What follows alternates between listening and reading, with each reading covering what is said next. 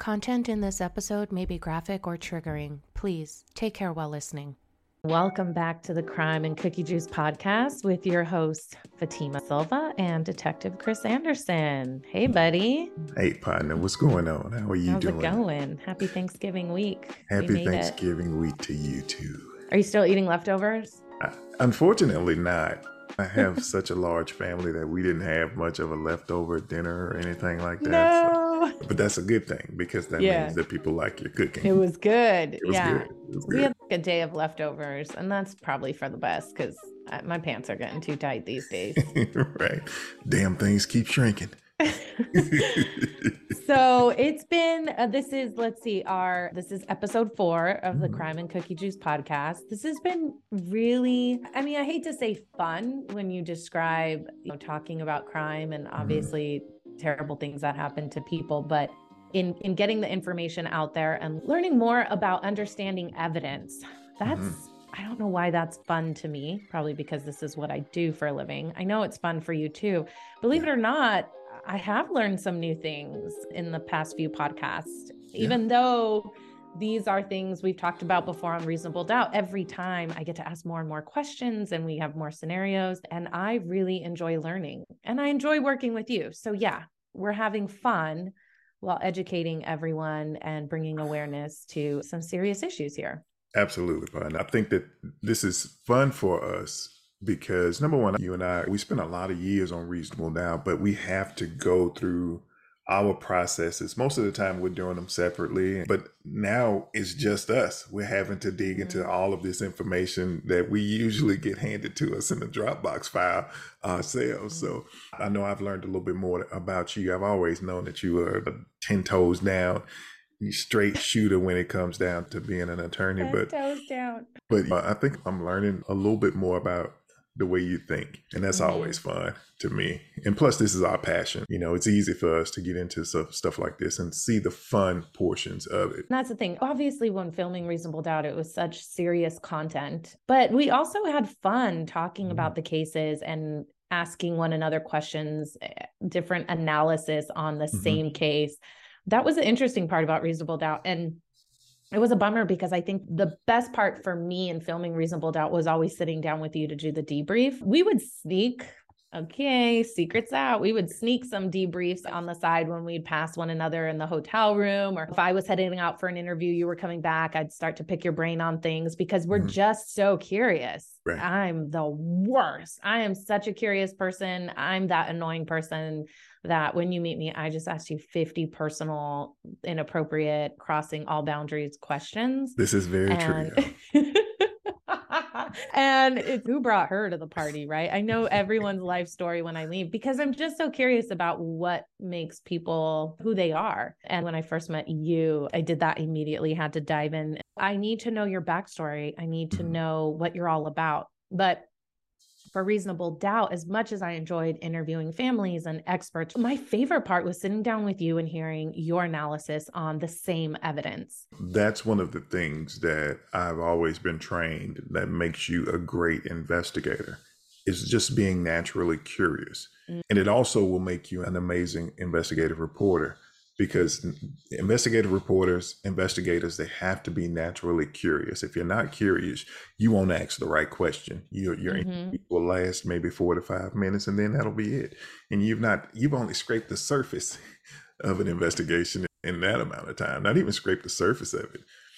So I think that your natural curiosity is what makes you such a great partner and investigator. Oh, thank you. Once again, we just want to appreciate everyone who has taken the time to listen, download, share, subscribe, and review and rate. All of those things. You are all too kind. I feel like you're all giving us a big warm hug, seriously, because this is very different for Chris and I. Yes, we can talk all day, especially me, but doing it on a podcast and having to go through cases and put it out there sometimes unfiltered, really unedited. It's a little different for us. This is just very out of the comfort zone, even though we're in the comfort of our own home, both sitting in pajamas right now. But we have received a lot of feedback that you all want video. So you want this like podcast on YouTube. we're going to try to do that. But you all just have to promise you won't judge us based on what we really look like, because Right. we will not have the amazing makeup artist and hairstylist that is Ching Hua. She was our makeup artist for all the seasons on Reasonable Doubt. For a reason, she's fabulous and amazing, and she can take us looking toe up in the morning and turn that around. So glamorous. But that's right. not what we really look like. So I've been telling Chris, no, I don't want to do YouTube, because then I'm like, right now I look like a Fraggle Rock. I look like Fraggle Rock? Does anybody No, remember I Fraggle do Rock? remember Fraggle Rock. It's like the big crazy hair on top. Yeah. And my makeup is chapstick because it's so dry out. I cannot put on enough chapstick right now. But Chris, you are going to be working on it, right? To try to get video. Video is coming, guys. We've talked about it on several occasions. I don't know if I'm ready for it either, because we have to find somebody that can do some editing for us. Just put a makeup filter on mine. Honestly, who even cares? Let's all just look grungy and keep it real. I'm hoping you guys get on this podcast and watch us do video and not look at our faces or how we look.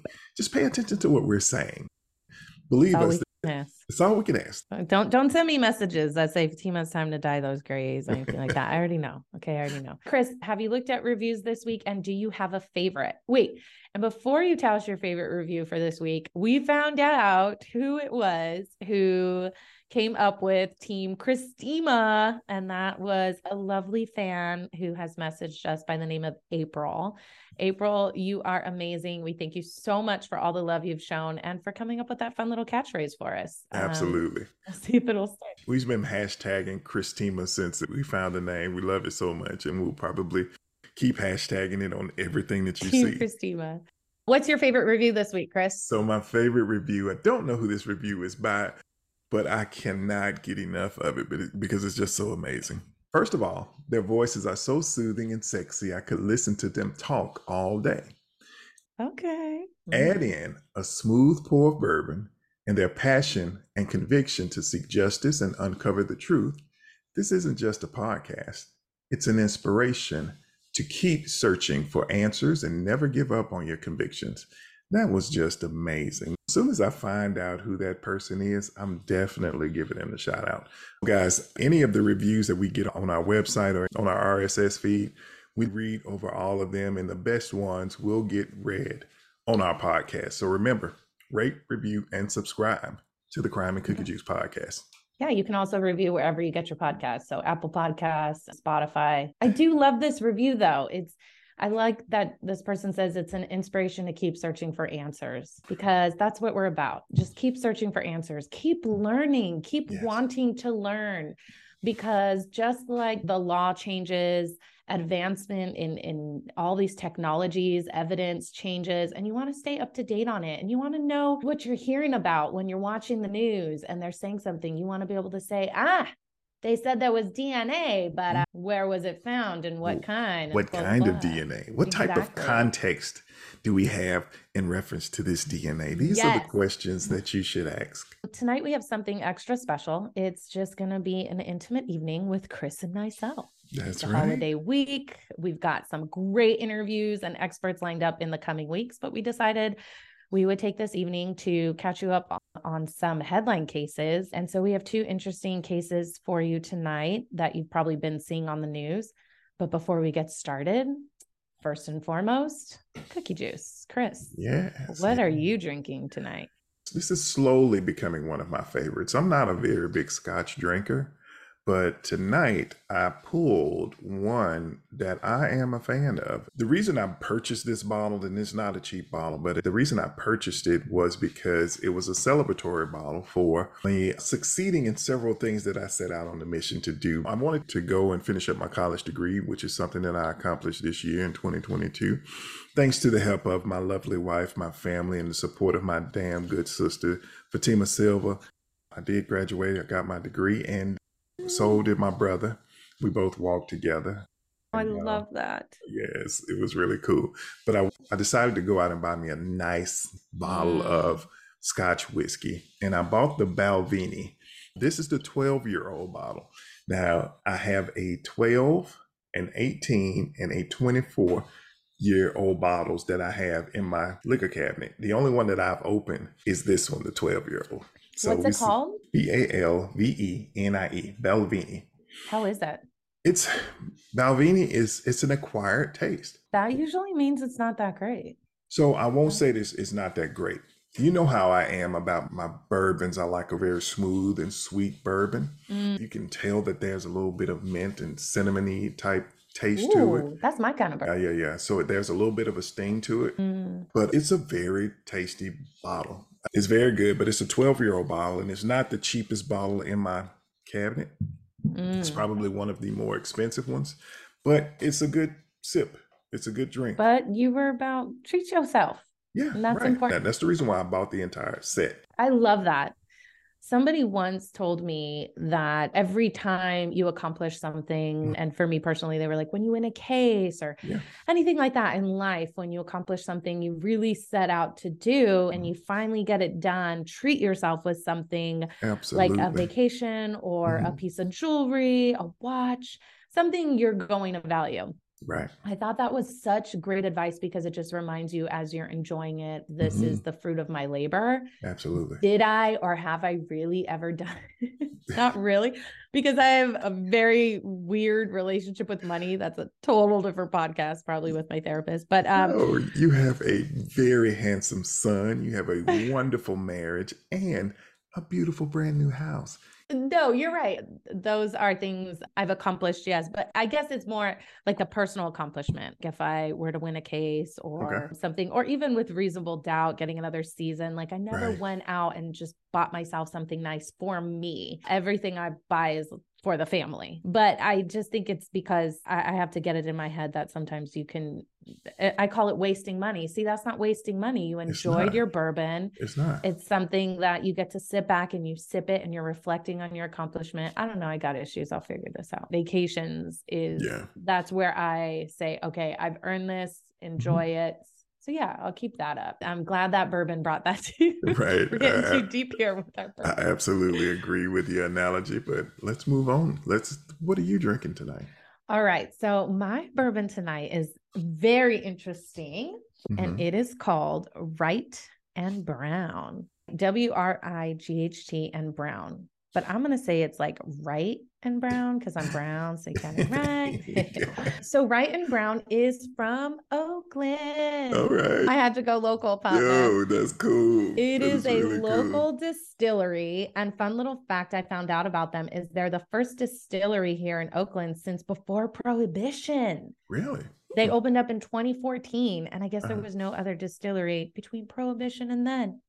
Crazy. So this is, an Oakland based, this is straight bourbon whiskey. I like it because obviously it's so Cali. They source mainly from family farms in California and they make sure that they practice organic farming methods. So let's keep it all organic with our bourbon. This is delicious. And here's the thing. I can't figure out if it's just delicious by itself or if it's because I added a little water this time. You kept giving me a hard time and you were like, it's a little too sharp, add a little water. But let me take a sip. Hold on. It's like a Coke commercial. Okay. This is so good. I would describe this as more earthy. You could taste the rye and the grains almost. It's just earthy. It's not spicy. It's not like giving me this kick or this sting in my throat. It's just so smooth. This is definitely a sipper and enjoy. But I like these notes. I don't taste a lot of spices. I just taste more earthy, almost caramel. I'm terrible at describing these things, guys, but let's just say it's good. It's a good Oakland bourbon. So Wright and Brown, I got to let them know. There you go. We need to write them a review. Great job. Keeping it in the bay. Wright and Brown and Balvenie. We'll be tagging those two suppliers in our next podcast and some of our promos for this week's broadcast. But guys, let's step off into some of these cases because we've had quite a few cases that have happened that have been interesting to myself and Fatima. We've been studying these cases and looking over them, and I just want to offer y'all just a little bit of our own analysis of those cases. Let's just talk too about, I think we picked these two. They're all over the news. These are really fascinating cases right now.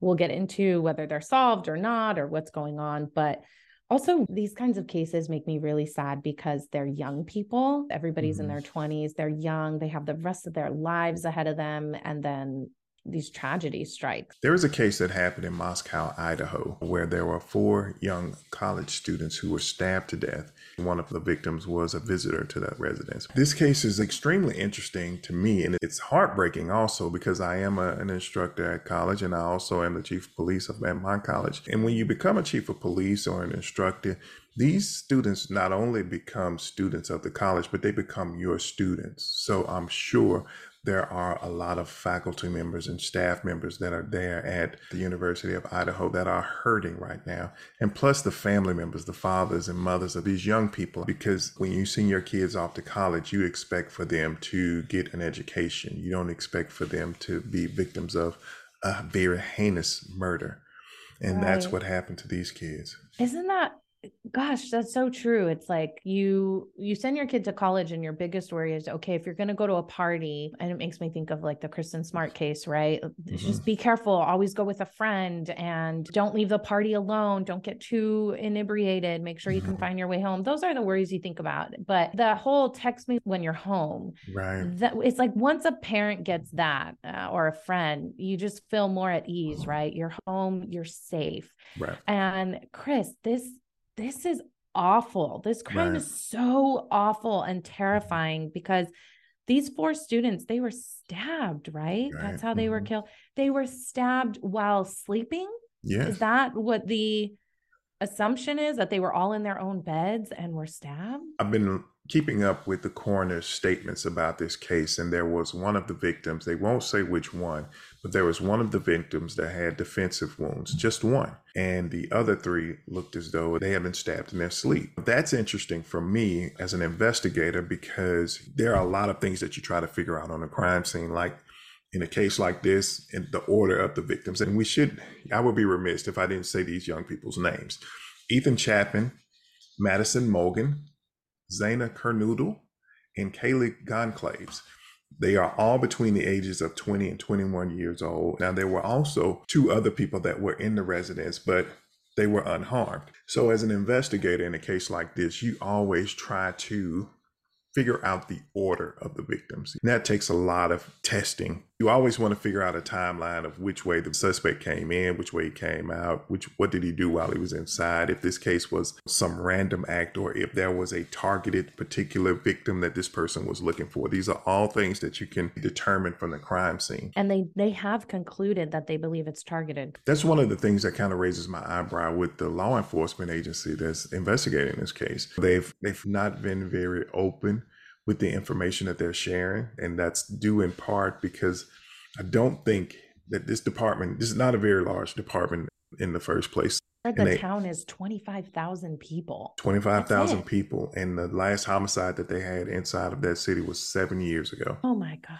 While some may say that's a good thing, and it is a good thing that you've not had a homicide in 7 years. Right, but we know the downfall. The downfall is you don't have the experience to work a case like this. I think the inexperience showed itself in the beginning stages of this investigation when they started doing the press circuits and releasing information, because they released some information that was put out to put the public at ease, but it actually misled the public about the real investigation. And they talked about how this was a targeted attack and the public has no reason to be upset or afraid. And that makes you think, okay, they know exactly who this person is. They may have this person in custody, or they may know exactly where this person is. So we shouldn't be afraid, when that's not the case. They've walked back those statements now. Those are just some of the things that I see as an investigator that shouldn't happen in the early stages of an investigation, because it only allows your suspect to get further and further away and avoid arrest. So dangerous too, because I understand this need to want to put a town at ease, especially a town of 25,000 people. Everyone's freaking out. It's probably a quiet little town. Nothing much happens. But when you say targeted, you have to know, if you're using the word targeted, you have to have a suspect or a person of interest. You have to have some kind of information that is pointing to they intended to go after those 4 people that night. They knew those 4 individuals would be in that home asleep. Targeted is not just somebody who wants to harm somebody targeted a home and Mm-hmm. walked in and targeted whoever was there. Right. No, That's not it's they targeted. knew those people and they wanted to do this. Well, now 2 weeks later, you're saying in the news, we have no person of interest, we have no suspect. So that was really misleading, especially not to mention dangerous. We're talking about a college town Right. where young people they're going to be out and about, especially around the holidays. There's parties and different things like that are going to be happening around finals or before taking off home. And these young people are all going to be out and about and they're exposed to danger. What if somebody's just out there wanting to harm young people? Absolutely. That's very scary. Transparency in your investigations is the most prevalent thing that law enforcement should think about when you're conducting these investigations. I understand you don't want to put too much information out. I completely understand. And in certain cases, I agree with that. But in a case like this, where you have no suspects, you have no people of interest, the public becomes your biggest ally. So you need the public's help and you cannot mislead them in any way, shape, or form. And the idea behind this is not release information that only the suspect would know. Mm-hmm.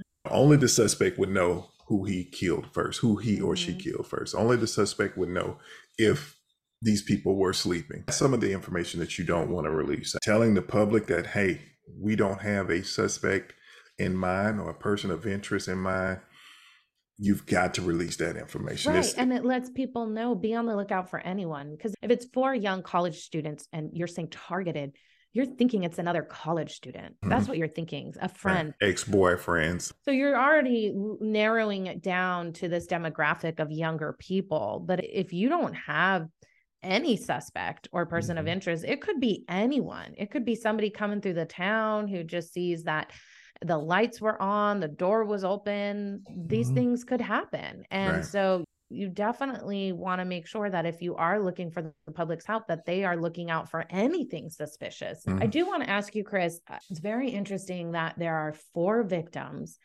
and only one has defensive wounds. That to me, it's a mystery because a stabbing, it's not like a gunshot wound. We know that the moment you're stabbed once, we know that you still have a little bit to bleed out and you come to. So the fact that there's only one person with defensive wounds, does it make you think perhaps that there's 2 people involved in this? Maybe one person holding them down while another person commits the crime? I would never, unless the evidence tells me otherwise, I wouldn't completely rule out that there are multiple people involved in this murder. But it very well could have been one person. But that's something that would have been hard, right? Not necessarily, if you think about it. Okay, so my analysis of what I've researched, there were 4 people inside of the residence that were murdered. 2 of those people were in bed or in a room together. I wouldn't be surprised if one of the people with the defensive wounds were one of the 2 that were in the bed together, because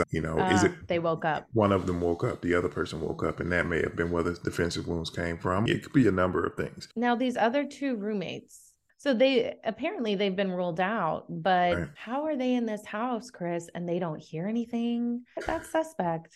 Is it suspect? Absolutely. But is it possible? Yeah, because of the way that house was built.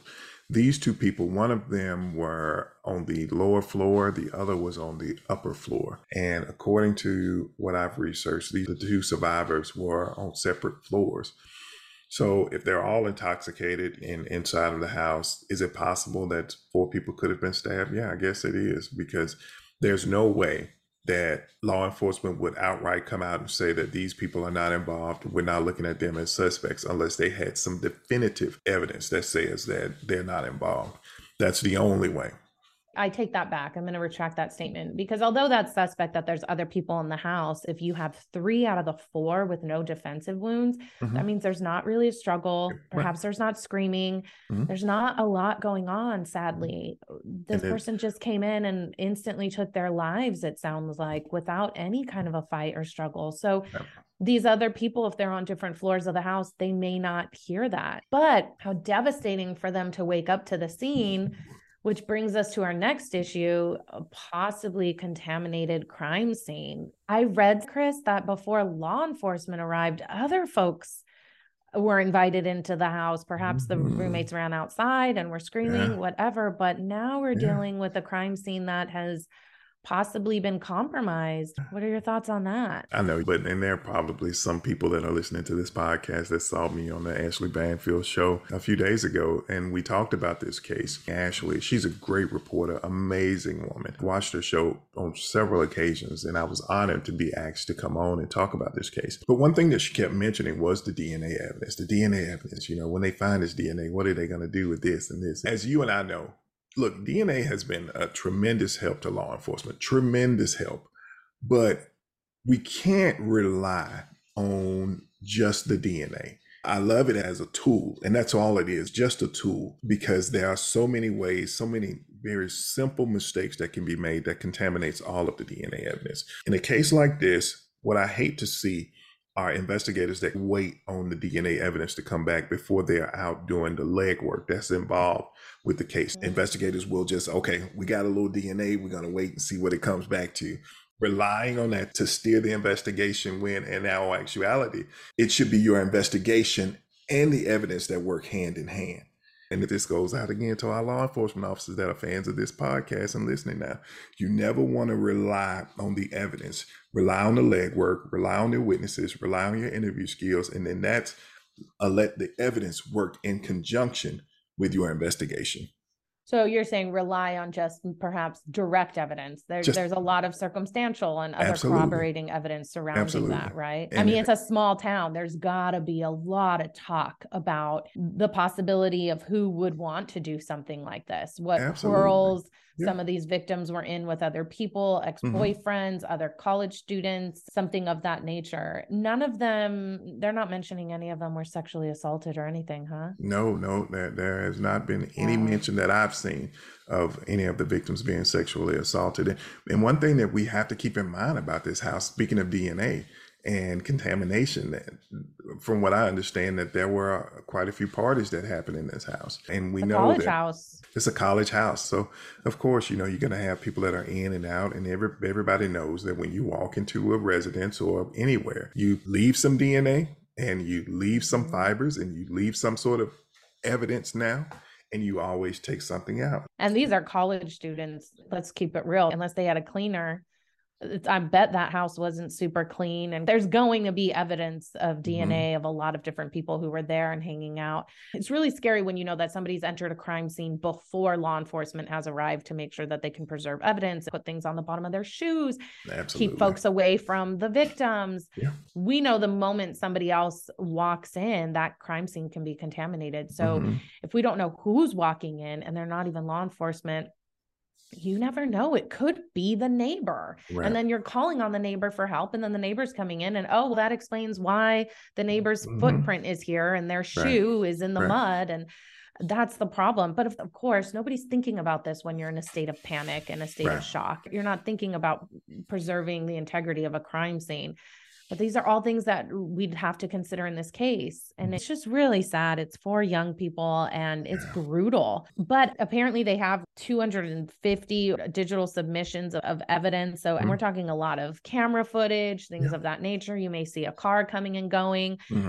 These days, it's really hard. It might be a small town, but to not leave a footprint, absolutely. Good luck. Good luck with that. And digital footprints are something that investigators will definitely be looking into in this case. And when you spoke about people going into a crime scene, I saw some video footage that just kind of shocked me, but I understand it now because this is an agency that hadn't had a homicide in 7 years. When news reporters pulled up to the scene, they started filming. And usually when we have cases like that, it usually takes 20 to 30 minutes at the most for news reporters to start setting up. And there is video footage of multiple police vehicles being parked just in front of the house. There's no crime scene tape up, and there's nothing that really sets this crime scene up as a crime scene. I'm afraid, but I'm hopeful. I'm hopeful because the FBI is now aiding in this investigation. Chris, based on the kind of crime it is, that there isn't a sexual assault accompanying any of this, it's a stabbing, which is brutal. It's personal. What would your guess be? Where would you start your search? Absolutely. When you start an investigation, you start at the very center And then at each step, you go a little bit wider. Started opening up the scope of your investigation. So in a case like this, I'm going to start with everybody that's closest to these victims. Those will be family members. Those will be the friends. Those will be the roommates. Those will be the people that are taking classes with them. Those are the people that know some intricate knowledge about their whereabouts that day. That's where you start the investigation and you span it out from there. So you start right there at the crime scene and then you start working your way out. The people that are closest are next, because look, most homicides are not random victims. Well, and when they are, they're cases that are outside the home.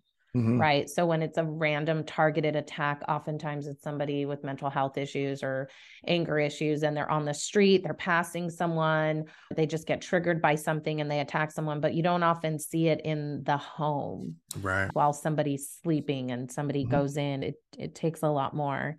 Are you leaning towards a man being the perpetrator of these crimes? Just from what I know now, I would say that it was more than likely a male, but I would have to see more of the crime scene and the victims' bodies and photographs of the autopsy. Are women more likely to use a gun? Women are more likely to use a knife against someone that they're romantically involved in. Look, because it's personal. So that makes sense. I wouldn't be surprised if this person did not cut themselves, because that's what we see a lot of times in murders, that you have multiple victims, multiple stab wounds. You'll see a lot of times where they'll stab themselves or they'll put their hand up and stick themselves in the hand. So I wouldn't be surprised if we saw some blood transfer from an unknown donor, which would more than likely be a suspect in a case like this. Interesting. We'll have to see as the case develops, but I'm sure there's going to be a lot coming out of that one. There's just too much. It's too small of a town to not hear things and see things. So hopefully they're able to, because that's just a brutal way to go. And these poor parents, I guess the only comforting thing is if your child wasn't fighting back that much, maybe they went fast and maybe they just didn't even have a chance to feel it or comprehend what was happening. And that's probably the only comforting thing in that. But gosh, prayers for those families. Another super disturbing case. Yeah. The second case we're looking into is the murder investigation of Shanquilla Robinson. On Saturday, October 29, 2022, a mother receives a call that no parent wants to receive. North Carolina native, 25-year-old Shanquilla Robinson left the United States for a Mexico vacation with several friends. The mother of Shanquilla told reporters that on the 29th, she received a call from her daughter's friend stating that she was sick with alcohol poisoning. She later learned that her daughter was not sick but was deceased. The friends initially told her that Shanquilla's death was caused by alcohol poisoning. Shanquilla's mother stated that she trusted the group. One of the guys supposedly was her best friend, and he went on a family vacation with them prior to them going to Mexico. So she knew him. She felt comfortable with him. The mother stated that she was devastated to learn that her daughter was dead, but then she was crushed when she saw a video that had been circulated through social media showing her daughter being beaten. She later learned that Mexican authorities started an investigation into Shanquilla's death, and the Mexican autopsy report revealed that Shanquilla's death was the result of a homicide. Okay, so let me get this straight. So Shanquilla Robinson, she's 25 years old, beautiful Black girl. She goes to Cabo with college friends, trying to have a vacation, trying to go and have some fun. It's 6 people total. And it's not even 24 hours later that this happens. 24 hours later. She left on the 28th. Her body was found on the 29th. I saw the video. I wasn't prepared. It was early on when this case just first came out. And I think somebody had posted it on Twitter, and it's awful. Right. It is so ugly. There's no other word, especially because you see this other woman brutally beating on her. She can't hold herself up. You're beating up your friend who she's defenseless. But we see this a lot nowadays is there's people filming it. And you hear a male voice saying, come on, aren't you going to fight back? Hold up. You're a man. You're filming this. You see what's happening. Get in there and stop it. What's scary is you really don't anticipate that this person's going to die of these injuries. So what was it that actually killed her? The autopsy report showed that she died of a spinal cord injury. And the assault that took place that they recorded, you only see a portion of it. You don't know exactly what happened after this young lady that was down on the floor, because that's where the video ends. She's seated on the floor, and you can tell that she is kind of out of it. She's not moving. She never fought back. So it's absolutely disturbing. But this group mentality that occurs when everybody is witnessing an assault like this and nobody stops it because you feel if something really bad was going to happen, then somebody else would be stepping in. So since they're not stepping in, I'm not going to step in because maybe it's not that bad. Yeah. Maybe these two girls just need to fight it out and they got some drama. Maybe Shanquilla disrespected the other woman. Who knows, right? All that aside, you're witnessing basically a murder take place. Yeah. You're witnessing somebody who is not able to defend themselves being beaten, and you're not doing anything about it. And the wild thing is then you all join in the cover up. This ain't gonna work. Alcohol poisoning, like a coroner wasn't gonna find evidence.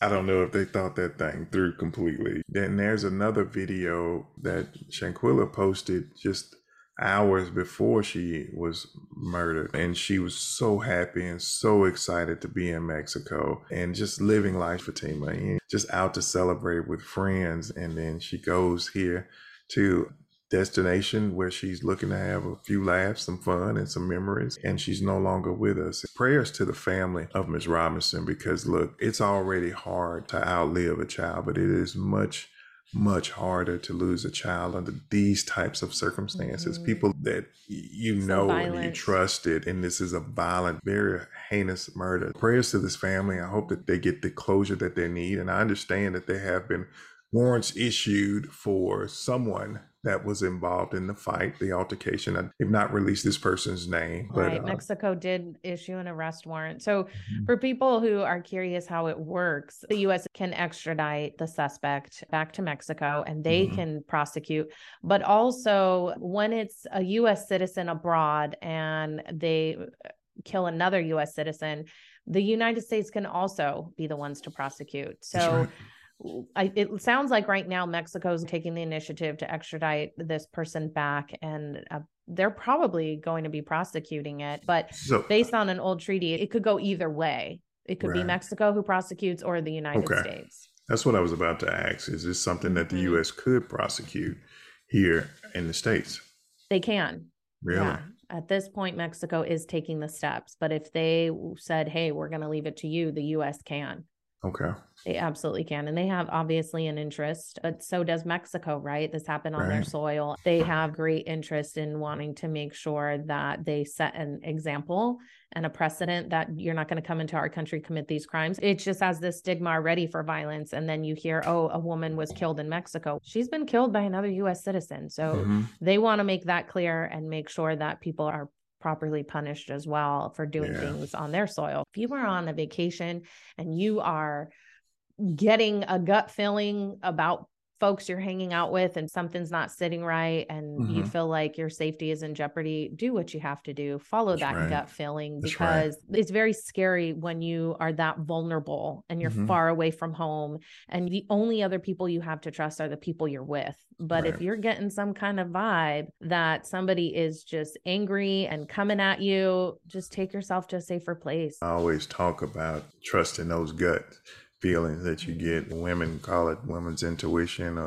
but hey, look, it's a gut feeling that you get, especially when there are circumstances or situations where you could potentially lose your life or be critically wounded. You should always trust your feelings, trust your gut. Always have somebody with you that you know for a fact has your best interest at heart. One thing that I love about my children, my daughters especially, they always took heed to some of the advice that I gave them.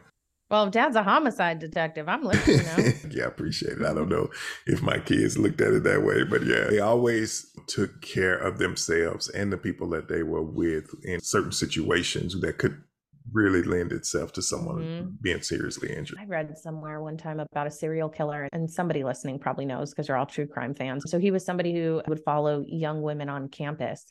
They would be walking back from class and it would be late at night. And he would get an adrenaline rush from their fear, because he said these women, they were fearing somebody was behind them. He said he could sense it, that they would start to walk a little faster or turn their head a little bit and just keep moving along and pick up the pace. He would feel that they had fear, but none of them ever stopped, turned around, yelled at him, or none of them started running, or none of them started shouting for help. He said it's almost like they chose a dangerous situation over being rude. Yeah. So for all the women out there, be rude. Speak up, start running, start carrying something with you. Unfortunately, this is the world we live in, and you're vulnerable at all times, especially being a woman. The crazy thing in this case is it was a woman doing this, sadly. So it's a femicide by a woman. And that's really sad. Somebody who's probably supposed to be their friend, acquaintance, whatever it may be. But we'll keep you all updated as this case unfolds too. This is one that we should all keep an eye on. And let's pray for this family.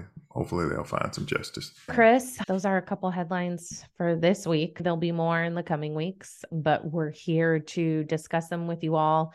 We were getting emails from you guys about these cases, wanting to talk about them. So let us know your thoughts and what you anticipate is going to happen. I love hearing from our listeners, viewers, with reasonable doubt, especially, on what they thought went down. Everybody is their own little detective. And if we miss something, let us know. But we'll be returning next week on our next episode with a false confessions expert. One of the things you said about the Idaho murders is police don't want to put out too much information because they want to make sure that if they have their suspect, that person can actually validate how a crime occurred. That's one of the ways to make sure you have the right person, especially if there is a confession. So all of that is important.